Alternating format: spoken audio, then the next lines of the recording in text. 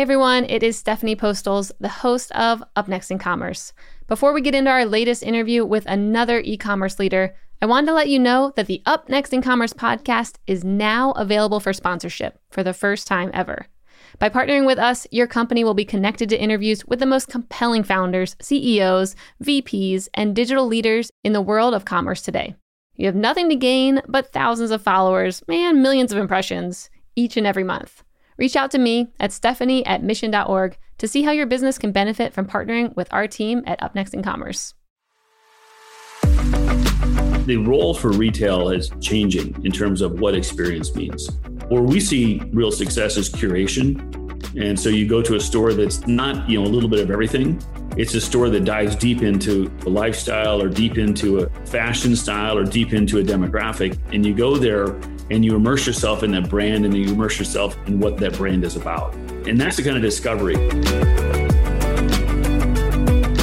Convenience is king. Everyone wants the easiest experience possible, but they also expect that experience to be seamless and delightful at the same time. When it comes to shopping, e-commerce has been able to bring all those elements together better than in-store retailers. But even though brick-and-mortar retailers are facing an uphill battle, Joe Jensen believes that they aren't going anywhere, and there are still massive innovations to be seen to make a more cohesive experience. Joe is a vice president in the Internet of Things group and the general manager of the retail banking, hospitality, and education group at Intel. He is helping brands across all industries and of all sizes become more nimble and data-centric. According to Joe, there are simple changes retailers can implement to solve big problems so long as you're asking the right questions. Like, what if you could solve all of your inventory issues with a simple technology that has already been in existence for years? And how can brands leverage in-store experiences as more of an enhancement to customers who typically enjoy online shopping, but crave something more in person? On this episode of Up Next in Commerce, Joe answers those questions and more. Plus, he explains how and why traditional retailers should be utilizing more data just like their e-commerce competitors. And he gives a first look into the technologies that will be making an impact on the future of retail. Enjoy this episode. Up Next in Commerce is brought to you by Salesforce Commerce Cloud. Respond quickly to changing customer needs with flexible e-commerce connected to marketing, sales, and service. Deliver intelligent commerce experiences your customers can trust across every channel. Together, we're ready for what's next in commerce. Learn more at salesforce.com/commerce. Before we dive into the episode, I want to let you in on a little secret. Did you know that Mission has the #1 e-commerce newsletter? It's amazing. It has really good news and insights and case studies that you will not find anywhere else. So go subscribe. mission.org/upnextincommerce. All right, on to the show.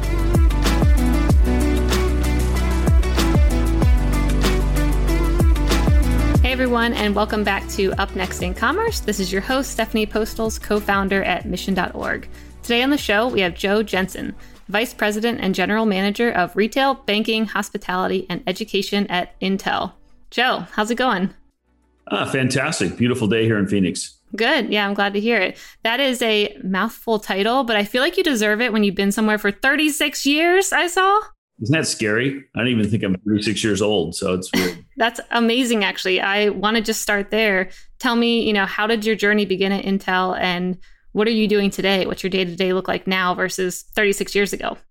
Well, I started as a product development engineer at Intel, and I worked in a bunch of different product disciplines as an engineer.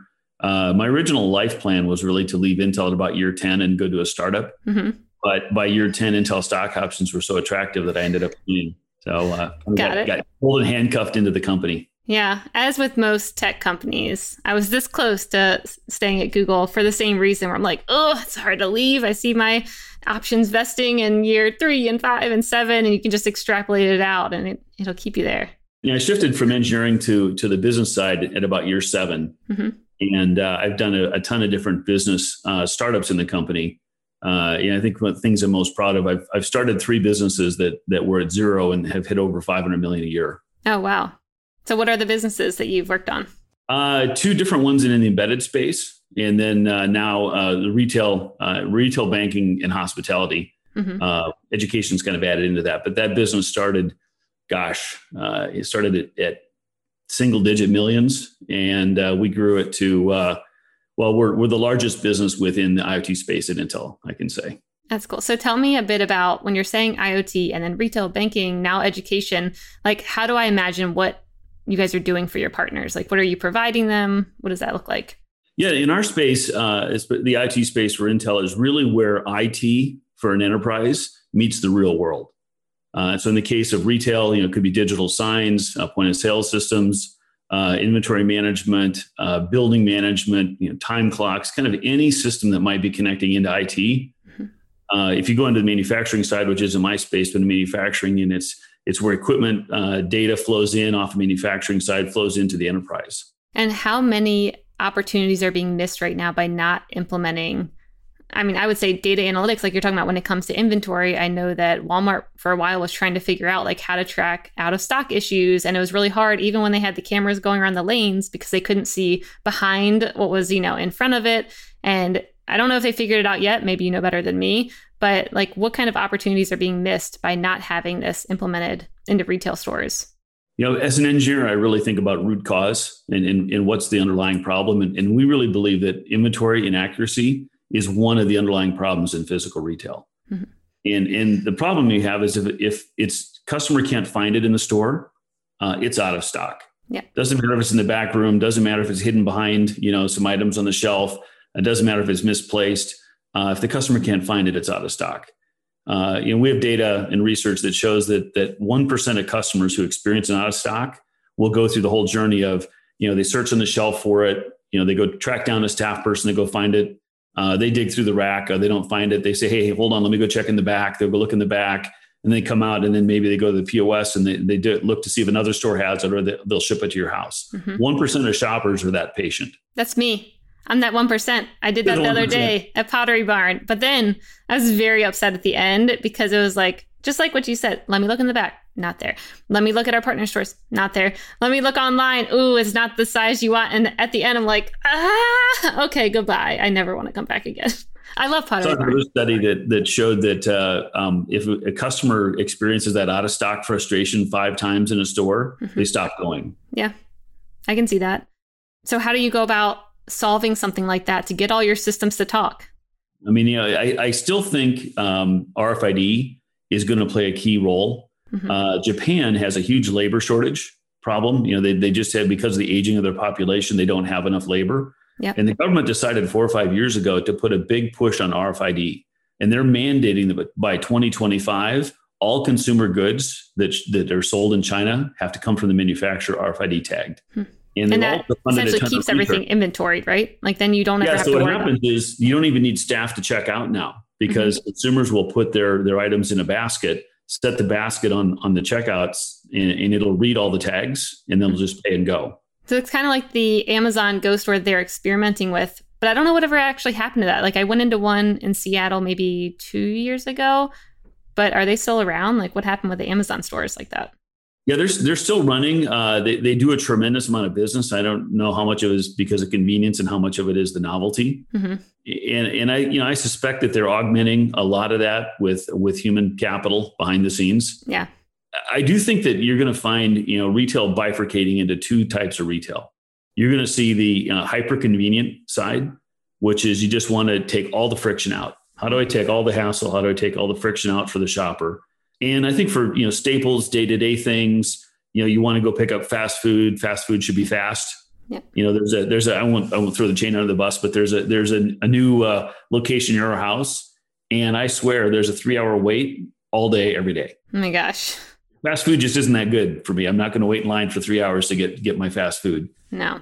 And so I think, on the hyper convenience side, we think that's a big part of retail. And then on the other side is we're calling hyper experience. And with hyper experience, it's shopping is an enjoyment and a pastime for a lot of people. And, during the pandemic, obviously you can't go to the mall, you can't go shopping like you used to, but that will come back. Mm-hmm. And in that you want to go get experiences. You don't want to go to, department store A and then walk down the mall to department store B. And if you close your eyes, when you walked in, you wouldn't know which store you're in. Mm-hmm. If they all have the same assortment, they all have the same brands, they all have the same brand micro stores inside their department store, what's the experience that you're delivering to the consumer? Yep. If you go try to find a piece of a clothing and it's out of stock, how's that experience? That's not a very good experience. And so, it's kind of funny. I had one of my engineers in China explaining how he really has everything delivered, all his groceries, all his food. China is just hyper convenient from that perspective. Yeah, but they're used to it. They grew up like that, though. Where I feel like here, if you try and introduce some of those conveniences, or be like, everything should be done this way. I don't know. I think Americans are a little bit more like, that's weird. Like, because we just didn't have to do things. Really cultural differences, but I love this quote from him. And he said, if I'm going to bother to put pants on and leave my apartment, it better be worth it. That's pretty great. And true. I feel that. Well, it's like, if I need batteries, do I want to get in the car and drive and go buy batteries? Well, if I do that and I go to the store and they don't have that special battery, then it's really disappointing, because now I spent 20, 30 minutes going out of my house to go get something because I wanted it right now, and then they don't have it. Yep. And after consumers do that a few times, they just start ordering online. Yeah. And I think the product, like you said, has to be worth it. And I mean, how are you guys thinking about the experiences piece? Because we've had quite a few guests come on the show who have talked about their retail locations and turning them more into an experiential place where you go there and you've got, the certain music and the vibes, and maybe you've got a yoga class going on over here, and you're going there not just to maybe pick up your product that you did order online during this time period, but you're also going there to maybe experience something that you wouldn't get elsewhere. And I mean, a lot of people are saying retail's dead, and I definitely do not see that happening. I'm like, there is pent up demand to go in person and to go into stores, but I do think now there's going to be a new level of like expectations of the consumers not just going to want to go and shop around. They're going to want something else. How do you view that? I think that, the role for retail is changing in terms of what experience means. Mm-hmm. If you go back, 30 years ago, 40 years ago, shoppers didn't know what the new fashions were until they went to their favorite store and they saw what the new fashions were. And so you went to your favorite store, whether you're a Neiman Marcus shopper or a Macy's shopper or a Target shopper, you went to the store to see what's available, what's in now. And there was that discovery and learning and value proposition that store was giving you by bringing you things that fit your demographic. Today, people know what's current as the store learns what's current. It's what the celebrities are wearing between social media and how quick things are on internet time. There is really no discovery value proposition for mass merchandise things. Mm-hmm. Where we see real success is curation. And so you go to a store that's not, a little bit of everything. It's a store that dives deep into a lifestyle, or deep into a fashion style, or deep into a demographic. And you go there and you immerse yourself in that brand, and you immerse yourself in what that brand is about. Yeah. And that's the kind of discovery. If you're someone who likes, West Elm and the style that West Elm delivers, you go to West Elm to see things that would be hard to find on your own elsewhere. If you wanted to go find your own curation, it would take you, months of time on the internet trying to go discover all that stuff. But you can go to a store where their buyers have pulled that look together for you. Yep. If you're a Pottery Barn shopper, same kind of thing, right? You go to Pottery Barn and they've curated a set of things that fit a certain demographic and lifestyle that they're looking for. So I think you're going to see a lot more of that curation. We did a tour in New York City a couple of years ago, and the stores that were really doing amazingly well were really deep into that curation idea. Yeah, I love that. I completely agree. I mean, I'm thinking right now about going into a Crate and Barrel or something like that, and I'm looking to find new things of a similar style instead of going somewhere that's exactly the same that I can just find online. And yeah, that's a really interesting take. How are you viewing like the omni-channel experience of making sure that it's frictionless when someone's looking online and then going into the store, and like having a good experience online and offline? I think a few retailers are starting to really get it right. I think in the beginning, omni-channel was a poor Band-Aid for I'm out of stock in the store. Yep. And I think most customers didn't see that as a good solution. I think the right way to think of omni-channel is there used to be a really consistent funnel for how shoppers and the shopper journey went from just initial discovery all the way through purchase. And that funnel, I think, no longer exists. I think people find out about products all over the place. Mm-hmm. You might see it on a television show. You might hear about it from a friend. You might see it on social media. And your discovery happens in your life. And omnichannel really ought to enable you to easily find something you're interested in whenever you see it or whenever you want to. Yeah. There was an old Burger King commercial, have it your way, I think, 30 years ago. I remember that. I think omnichannel today really means that shoppers ought to be able to engage with a brand or engage with a product wherever and however they want to. Yep. And I like the idea too of like picking up where you left off. Like if I'm shopping online and then I enter the store or get near it, like a subtle reminder of, oh, hey, you were looking at this and it's actually here on aisle 7 or whatever it is, like directing me to kind of, complete the consumer journey. But I don't feel like it's there yet. I mean, I know, we've got beacons and ability to like see when people are entering your store and track that. But it seems like not a lot of retailers have fully leaned into that method to make sure that the full experience is cohesive. Yeah, I think that, we're coming from the early days of that. And, one of my favorite stories, years ago, we were shopping for a Tiffany lamp a couple of years ago, Tiffany lamp. And, I searched online one night, looked at some options. We went to a store and we bought a Tiffany lamp. And for the next 2 months, every banner ad I had on the internet was for Tiffany lamps. Yeah. It's like, I'm past Tiffany now. I'm on to the next kind of lamp. Well, and I think that, what's happened is there's been too much of trying to use algorithms and online searches and data to try to target individuals with things that you think they might be interested in, and not enough focus on helping people build a cart of things that you are interested in. And so, for example, imagine if you turn it around for a minute and the brand for an item that you're interested in has an ability for you to put something you're interested in a basket. And then when you pass a store that carries that item, that has it in stock, they flag you that this thing you're interested in is in this store. And it's almost turning it all the way around from the store, or the brand, pushing to, having the brand help guide you to where you find things.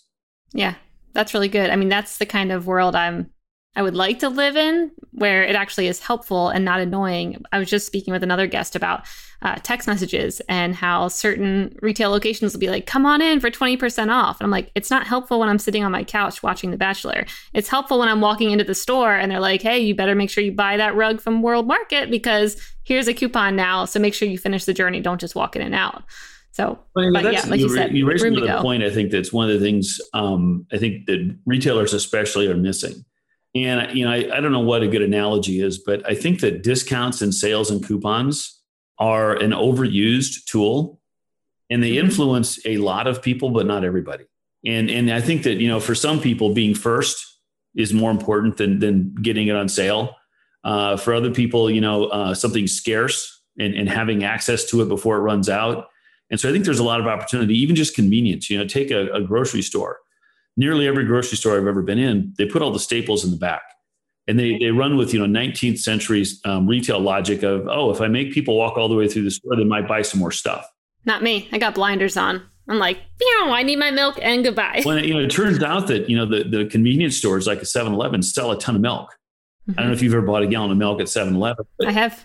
Yeah. I mean, hey, my 2-year-old, desperate times, desperate measures. And it's about convenience. And so, if I were in a grocery chain, in fact, I talked to one about this big chain recently and said, why don't you take your house brands of the staples and put them in a section in the front of the store where they're super convenient and mark them up, make them the same price or maybe even a little bit more than the branded stuff. And the answer was, well, we tried that and it didn't work. I'm like, when did you do that? It was like 10 years ago. I'm like, people have changed a lot in 10 years. Yeah. I'd rather pay more to get right to it. So what are some maybe interesting stories like that where they have listened to your advice and they've seen good results, or anything where you're like, I remember this one customer did this and they, increased revenue a bunch because of this one subtle tweak in the store layout or how they did their products or inventory or whatever it may be. Well, let's start a little bit maybe with pretty much in every case when we've helped a retailer, test or try a technology. The results always exceed the kind of indicators that they put forward. And the very bewildering thing to us is that even though these solutions look to deliver tremendous results and impact, they still don't scale them. Mm-hmm. Years ago, we had a partner that was putting cameras in the ceiling to look at to measure shopper engagement. How long does it take for a staff to engage a customer? And they happen to have, as an artifact of that, they had, I won't say the brand, but they had a brand of very popular cola was in the camera view on the shelf. And they observed that this diet version of this cola was out of stock almost all the time. Mm-hmm. And so they went to the head of all stores for this giant grocery chain and said, hey, I think that there's an opportunity for you actually it was, I'm sorry, the brand. They went to the brand and said, you got an out of stock problem in this grocery chain. And the guy they talked to said, oh, there's no way. I was head of merchandising in Southern California. We have people in that store twice a day checking inventory. It's inventory, stocked twice a week. We are never out of product. And they're like, oh, really? Here's some video of how much you're out of stock. And it turned out that within a half a day that they stocked, they would sell out and they would be out of stock all day. Mm-hmm. And the problem we run into is you put process in place and you tell people to follow the process, and it may or may not happen. So they looked at this and they're like, well, there's tremendous value in having this product in stock. It's a driver product for the store. If they're out of stock, and the store cares that they're not out of stock. And the cost of deploying the solution was, probably $30 a month, per store. Not a huge thing for one of their top 70 driver products. And yet it never scaled. All these things, there was another one where the labor, they showed this 30% increase in tool sales in a major chain by tracking the staff and shopper engagement and improving that. It was a really simple solution. Almost never scales. Now, one that we have seen scale, Theatro makes a voice over IP earpiece setup for staff. And so if you go to, I think, Bass Pro Shops is an example. Who's the one that does jeans and apparel for teens? They always have an earpiece and a radio. Anyway, doesn't Hollister, Gap. So a lot of retailers use radios, and there's a cost in the radios, and for a kind of a parity, they can switch over to this voice over IP. And this is one where we're seeing people test it, and then in a matter of weeks, completely change all their devices over. And the value in that, if you look at it, if you're on a radio network, everybody that has an earpiece in their ear hears all the chatter from everybody all day. And with this new solution, you can address a message to an individual person. And so only the person you want to talk to gets the message. And then there's the ability to kind of ask for stock and deliveries and things like that. So they've also built the ability with some of their customers. So as somebody drives up to do a pickup, you order online, pick up at the curb. You don't want that to be a high friction experience. You want to be able to pull up very quickly, have somebody bring your item and leave. So where do you think then the future of retail, like what does it look like with all these like new, some of them kind of feel like little tweaks, like, a radio where you just talk to who you want. To me, like some of those things feel little. Like, why are there not enough incentives for these retail stores to change? I know you had mentioned Wall Street maybe beating up on retailers a little bit when it comes to like wanting to try new and innovative things. Like, what do you think is holding back retail right now? I think part of it is Wall Street. Again, back to that root cause problem. There's a set of retailers that we think of as digital natives. And these are brands that started as a purely online brand, and now they're going to open up stores. And they realize once they get to about $1 billion or so in revenue to get to the next level, they've got to go physically open stores to expand their reach. And these like the Warby Parkers of the world. Exactly. And these digital native retailers, when they come into the physical world, they expect access to the same kind of insights that they've been getting with their online entity. They want to understand, how many shoppers are coming in and when, what's the dwell, when people are picking things up and putting them down and not buying them, it's like something in your cart that you took back out. And they come in with a long list of insights that they'd like to be able to get in the retail operation. And the question to Intel is, how can you help me find people that can bring these solutions or help me deploy these solutions? And when I go to more traditional brick and mortar retail, the conversation is trying to convince them they should have these insights. Mm-hmm. And so, I think that, a part of it is the digital natives come from a world of, when you're online only, the only insight you have into your shopper is through the data trail they leave behind them. And I think if you go into brick and mortar, they're not used to capitalizing and utilizing that data.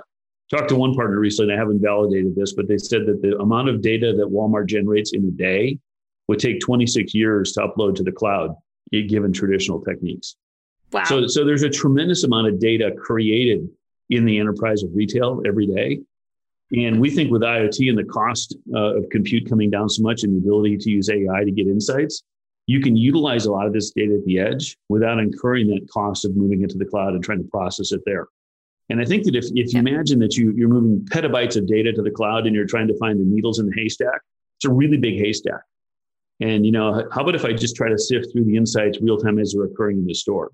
Mm-hmm. We talked to a major fast food chain who prides themselves on fresh product. And one of their major problems, I won't say what the product is, but they were throwing away 40% of their product to maintain the freshness.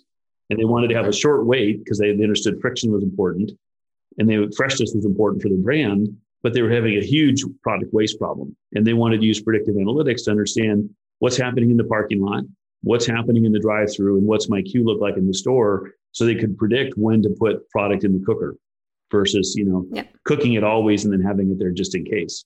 And were you guys able to help with that? Yeah, absolutely. That kind of change drives tremendous business cost savings, but it also ensures that your product is fresh and that your customers are satisfied. They don't have any wait for product. And so you've done well. We think these insights deliver not only customer satisfaction, but also tremendous business impact.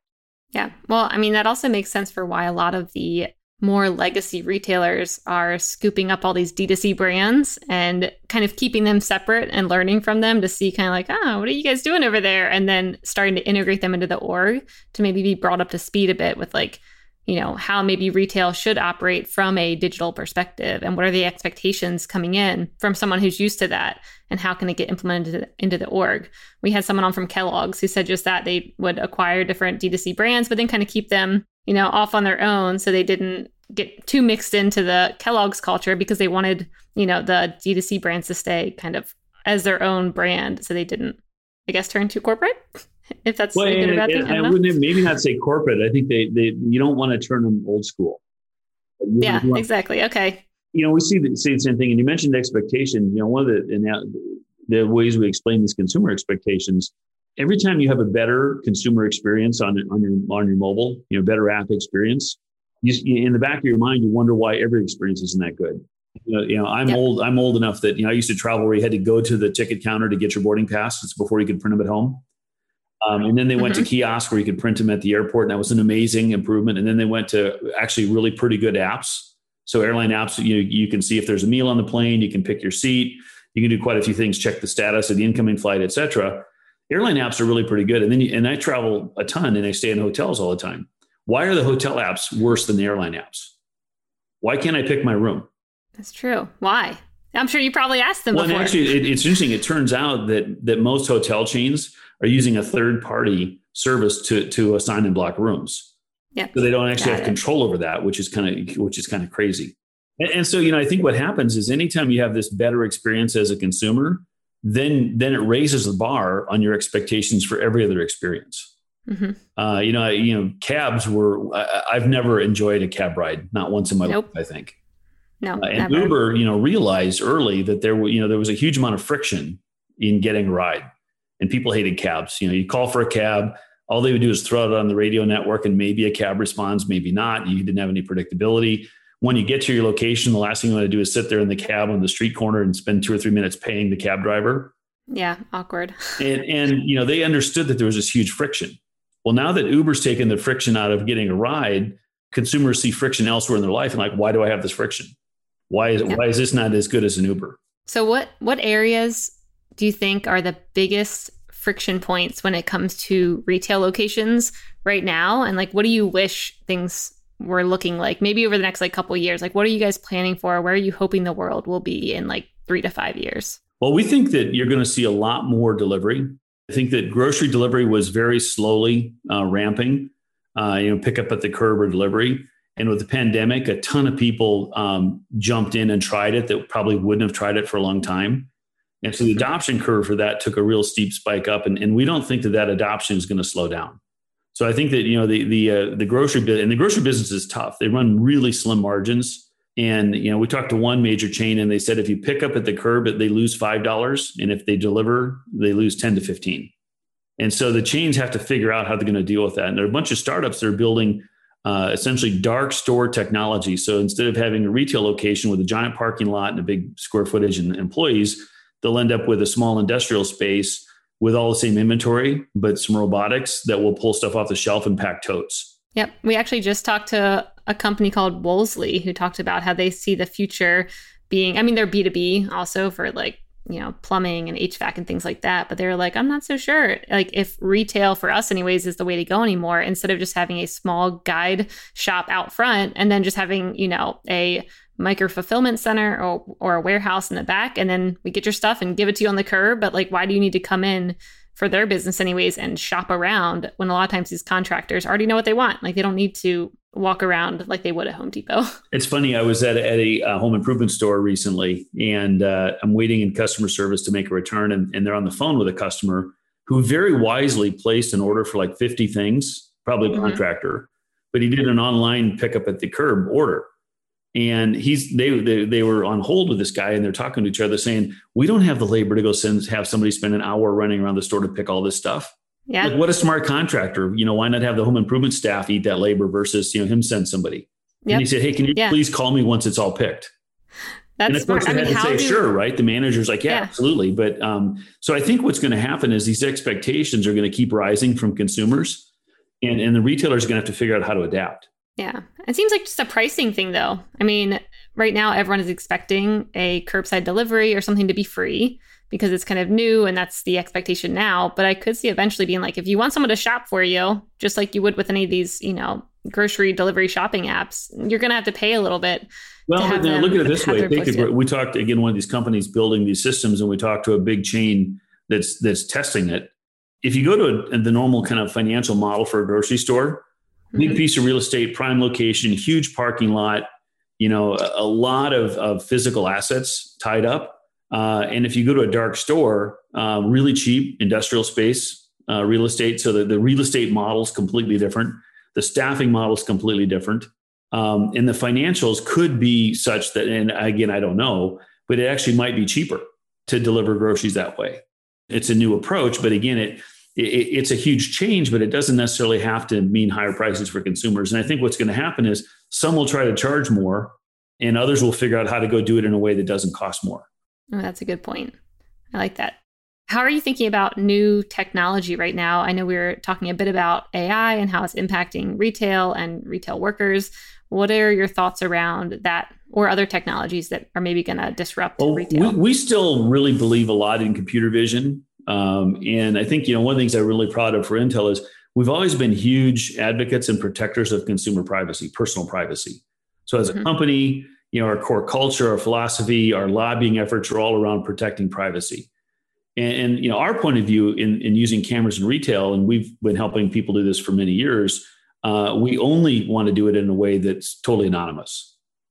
And so, it's not like I'm trying to detect Joe when Joe walks in the store. I want to look at the pattern of behavior that this shopper has anonymously, and what have people in the past that had that similar pattern of behavior been interested in, and how might I go, send some staff over to do the right thing there. So take me, for example, if we go to the mall and I'm with my wife or daughters, I'm probably hanging out with them and I'm not really shopping.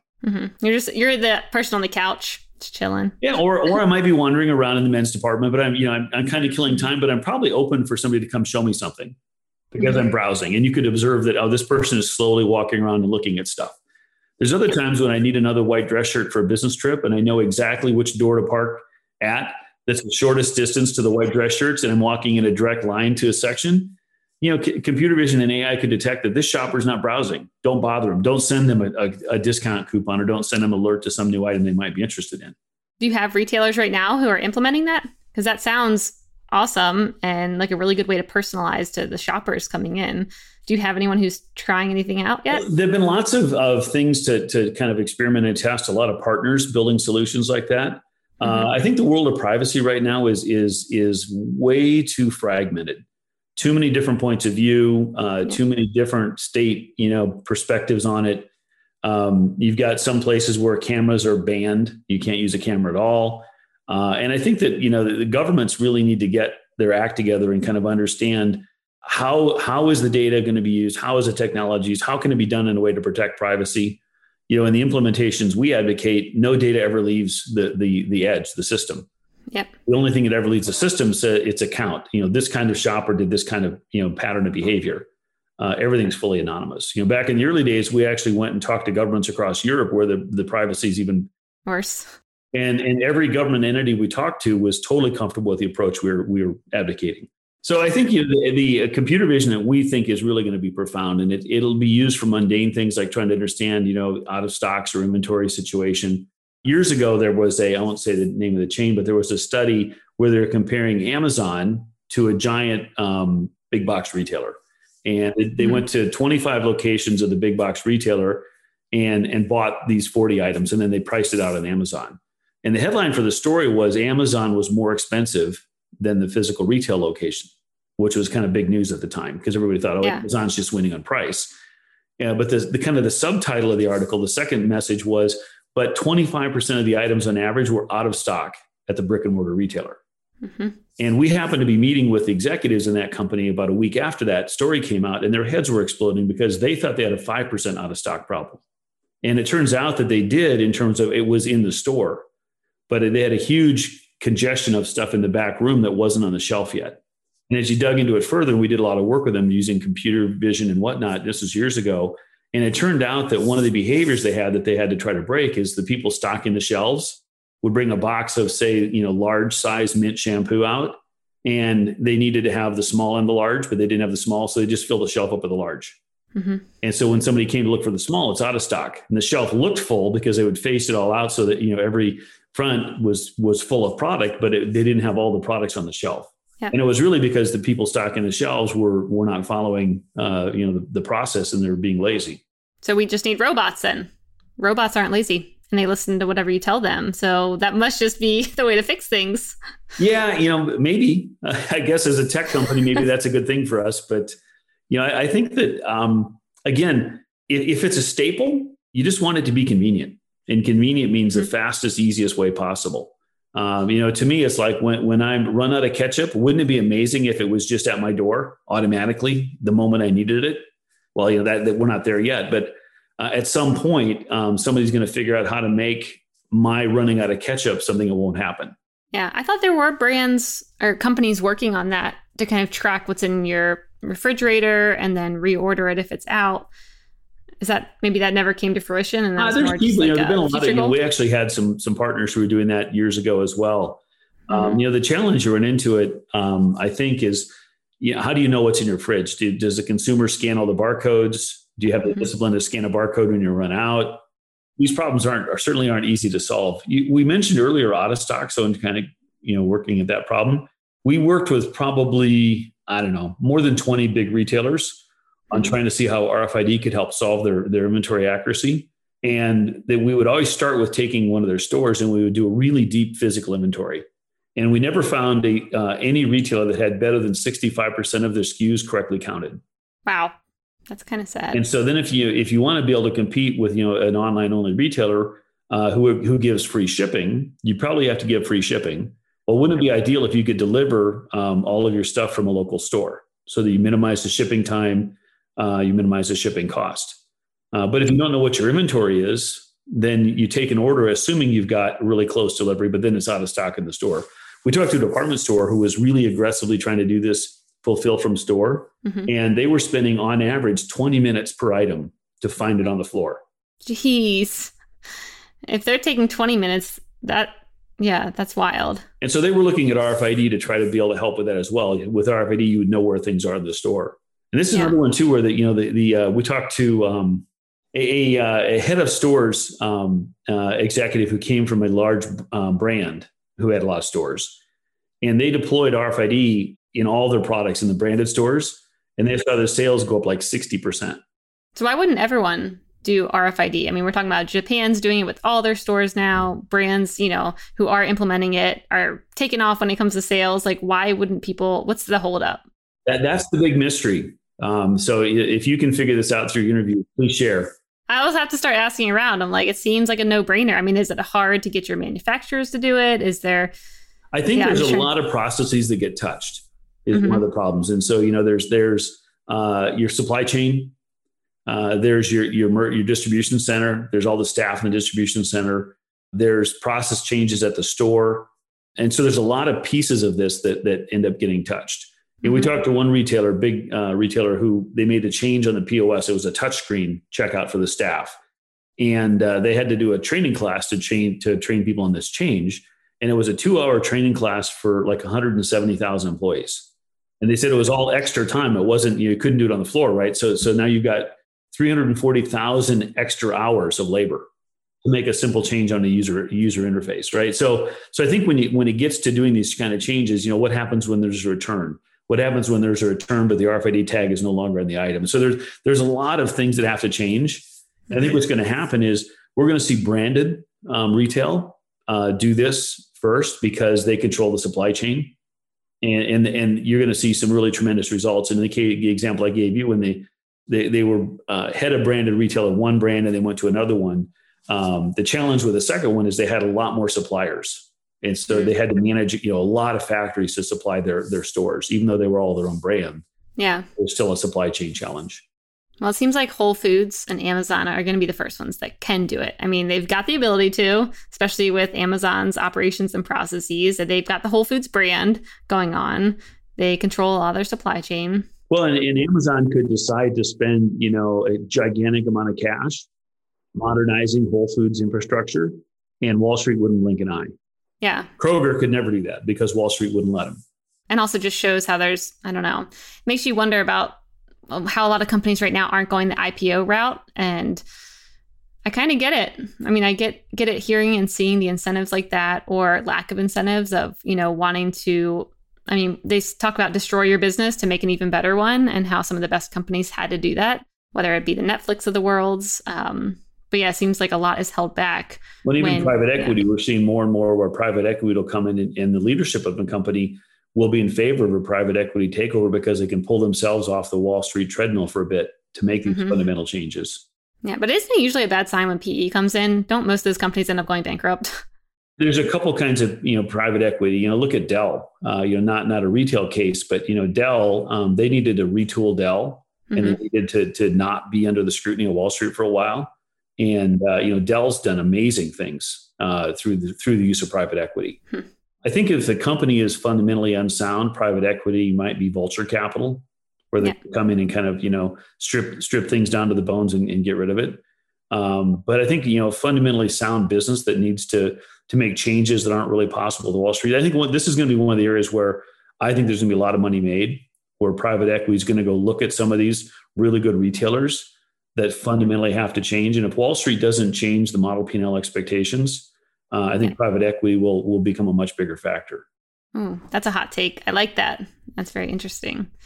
So if there was some data right now that brands should be collecting at their retail locations that's not really hard to implement, but they should be doing from the start, what comes to mind where you're like, right away, you should be collecting at least these 5 attributes on, your customers as they come in, and you don't need computer vision. You don't need, beacons or RFID, but you should at least have this to be able to give a better experience to your consumer. Anything come to mind? I think that the thing that is most fundamental, and is still shocking that all retailers don't do this, and that's just counting your traffic. Not counting it daily, but knowing what's happening with your traffic every minute.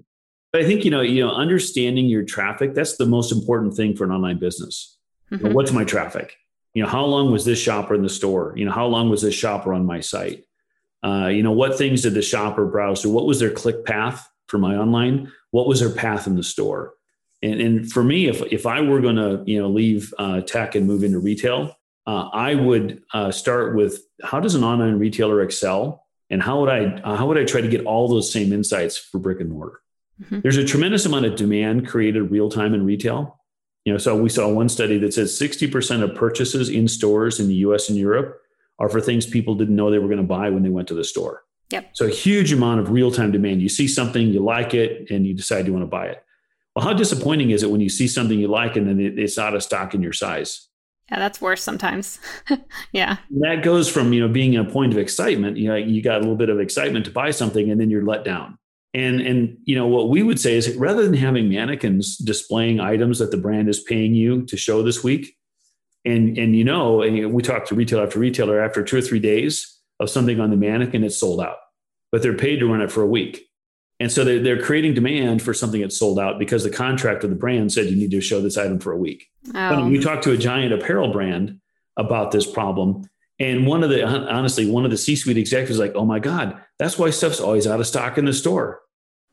I'm like, yeah, give some flexibility and freedom to the staff to put what they have too much of. Mm-hmm. And we talked to one major department store chain that made that change a few years ago, where they said, instead of getting paid to run things on the mannequins, we're going to have our staff every evening look at inventory, and whatever they have too much of, put that on the mannequin for the next day. And it's amazing how much they were able to sell through inventory before they had to mark it down.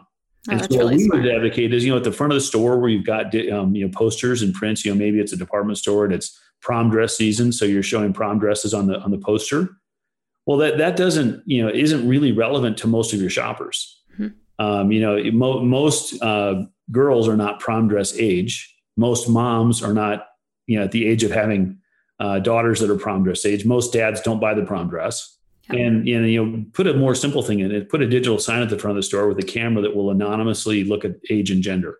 And then if you're really sophisticated, you could say, okay, well, now I'm going to tie it into my inventory system and I have too many of something. Phoenix, it was a really dry winter. We have too many raincoats. I see a guy coming in and I've got too many men's raincoats, throw a men's raincoat on the screen. Yeah. And then even the next step, we can estimate the size of the shopper. So, I've got a really big guy coming in, but I'm out of extra large raincoats. Don't show him a raincoat. And these subtle things, and it's not like every shopper is going to buy a raincoat, but subtly putting something that's possibly more relevant on the screen than a prom dress is a great way to use that valuable real estate. And that's the kind of thing that an online retailer will do. Yep. My Zulily, they introduce thousands of new products every day. Oh, Zulily, yeah, yes. We met with them at one point, and they said early in the morning, they have one landing page. And by 8 a.m., they have 280 unique landing pages, depending on what demographic or what bucket you fall in for them as a shopper. And so when you go to their landing page at 10 in the morning, you're going to see something that's full of things likely to be relevant to you. Yep. We were talking with Lenovo way early on in the show, and they were saying they have 85,000 different landing pages going on at any one point. I'm like, oh my gosh, how do you keep track of that? But he's like, oh yeah, that's just how you test and know what people want. And yeah, so it's just very interesting. But I think Zulily, though, when they say how many landing pages they have, like they are all about talking about being personalized and stuff. But I think a lot of times they just think having a new name is them being personalized, and they count that towards a new landing page. Like that does not count. Just saying hi, Stephanie, or hi, Joe. Well, the way they were explaining it to us is if you shop for baby clothes, and you often are buying baby clothes, your landing page would have baby clothes on it. If you bought baby clothes, your landing page would not have baby clothes. Yep. Yeah. That's more personalized. I like that. I think the key thing here is that this is a journey. I don't think, anybody's going to go make all these changes overnight, but there's the ability to start using this information. And I think, know your shoppers. It's amazing how many retailers, when we talk to them about, what are your shoppers' pain points? What are your shoppers not happy with? They don't have a good answer, which is really surprising. For me, when we're out trying to define solutions for the market, the first thing we look for is what's a business problem. If I go into education, what is the problem that educators are having right now that they're worried about? We go into hospitality, what problem do they need help solving? I often tell people, at Intel, we have 3,200 PhDs. If we understand your problem, we can figure out how to solve it. Yep. And it's amazing how many retailers don't spend time really understanding what friction or what pain points do their shoppers have. I think they're going to have to now. I think now with everything that's happened and the acceleration of e-commerce, there will be, like you said, new expectations. And I think the theme is like now there's also all this new technology to use and utilize and maybe implement if it's allowed, but then putting that extra level of human curation on top of it when needed is going to be, the way of the future. So like use the tech, but also have it curated and have the human feel to it that people are going to miss over this next year, especially with how much we've been at home all by ourselves. Well, and after people have really radically modified their behavior for a year. Yeah. A few months was one thing, but we're coming up on a year where people have had to change pretty fundamentally how they shop and live.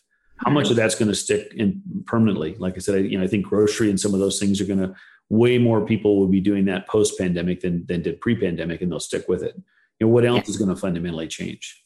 Yeah, I agree. All right. Well, I know we're running up on time, so I want to shift over to the lightning round brought to you by our friends at Salesforce Commerce Cloud. This is where I'm going to ask you a question and you have a minute or less to answer. Are you ready, Joe?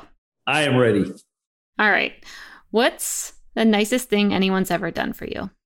Oh my gosh. Our twin daughters were born 3 months premature.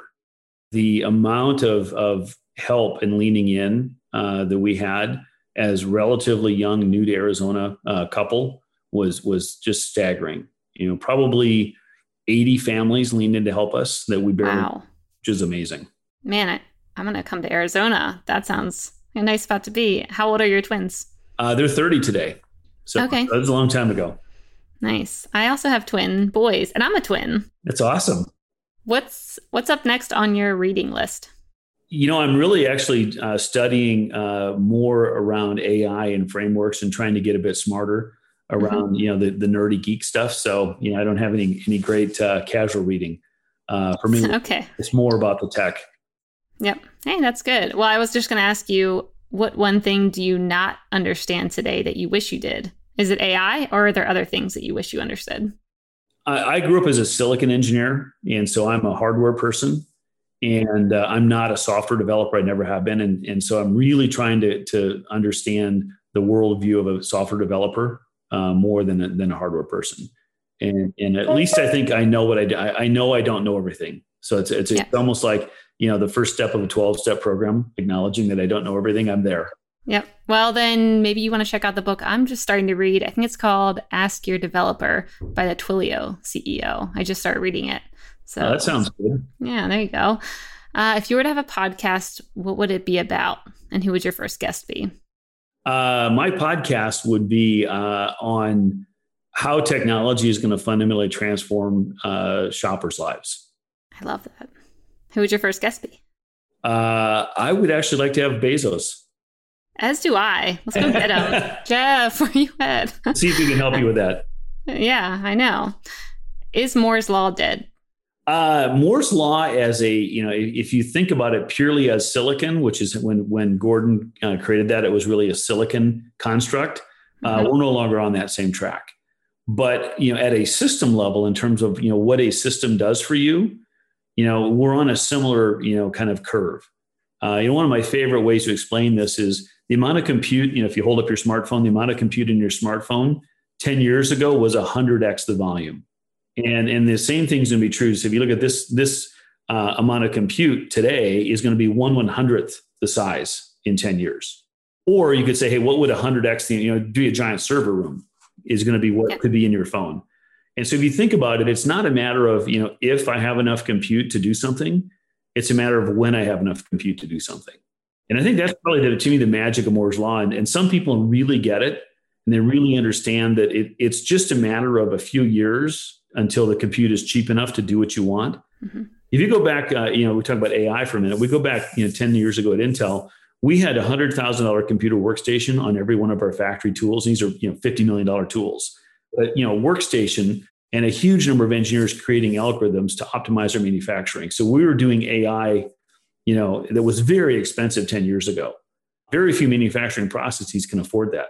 You jump forward to today, and it's simple and cheap and easy to have that amount of compute. And the maturity of this AI compute environment is so much improved that anybody can really deploy what took an army of engineers and very expensive compute 10 years ago. Yep. Oh, I love that. I forget what podcast I was listening to where they were talking about AI and saying a lot of the stuff that we have today, we had access to 10 years ago. We just didn't have the compute power and the ability to do it, but people knew it was coming. And I'd always be interested to hear from those people who could see the vision and be like, I just need another 5 or 10 years of acceleration and then my product will work. That's very interesting. Yeah, if you imagine that the amount of compute that you can afford, whatever that number is, $1,000, $100, whatever, but the amount of compute you can afford is going to double in performance every 18 months. Mm-hmm. Well, double, you can imagine that. What you don't realize is it's 10x in 5 years. And 10x is really hard to comprehend. Yeah. Yeah, it's hard to extrapolate things like that. Well, I appreciate you answering that question. I was like, I know Joe will have a good answer for this one, even though it's very maybe off of e-commerce. But Joe, thank you so much for coming on the show. Where can people find out more about you and your work? I work for Intel, obviously. We do have a retail landing page at Intel. We actually don't sell anything to retailers. All of our work is done enabling suppliers to retail to build better solutions. And I try to spend all my time, if possible, talking to retailers to better understand the business problems they have so I can help guide my partners in building better solutions. Cool. Sounds good. Well, people will go and find you if they have any questions, I'm sure then. Yeah, thanks so much. Thanks, Stephanie.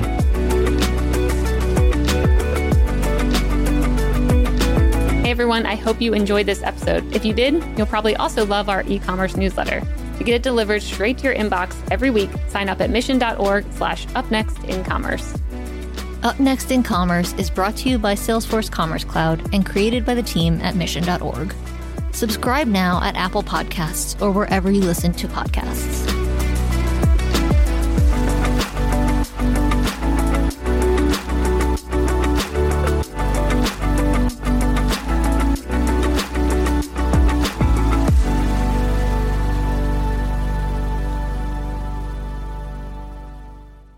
Thank you for checking out another epic hour of business insights and inspiration on the Up Next in Commerce podcast. If you like what you've heard and you're interested in partnering with us to bring your brand to a growing audience of e-commerce experts, reach out to me at Stephanie@mission.org to get the conversation started.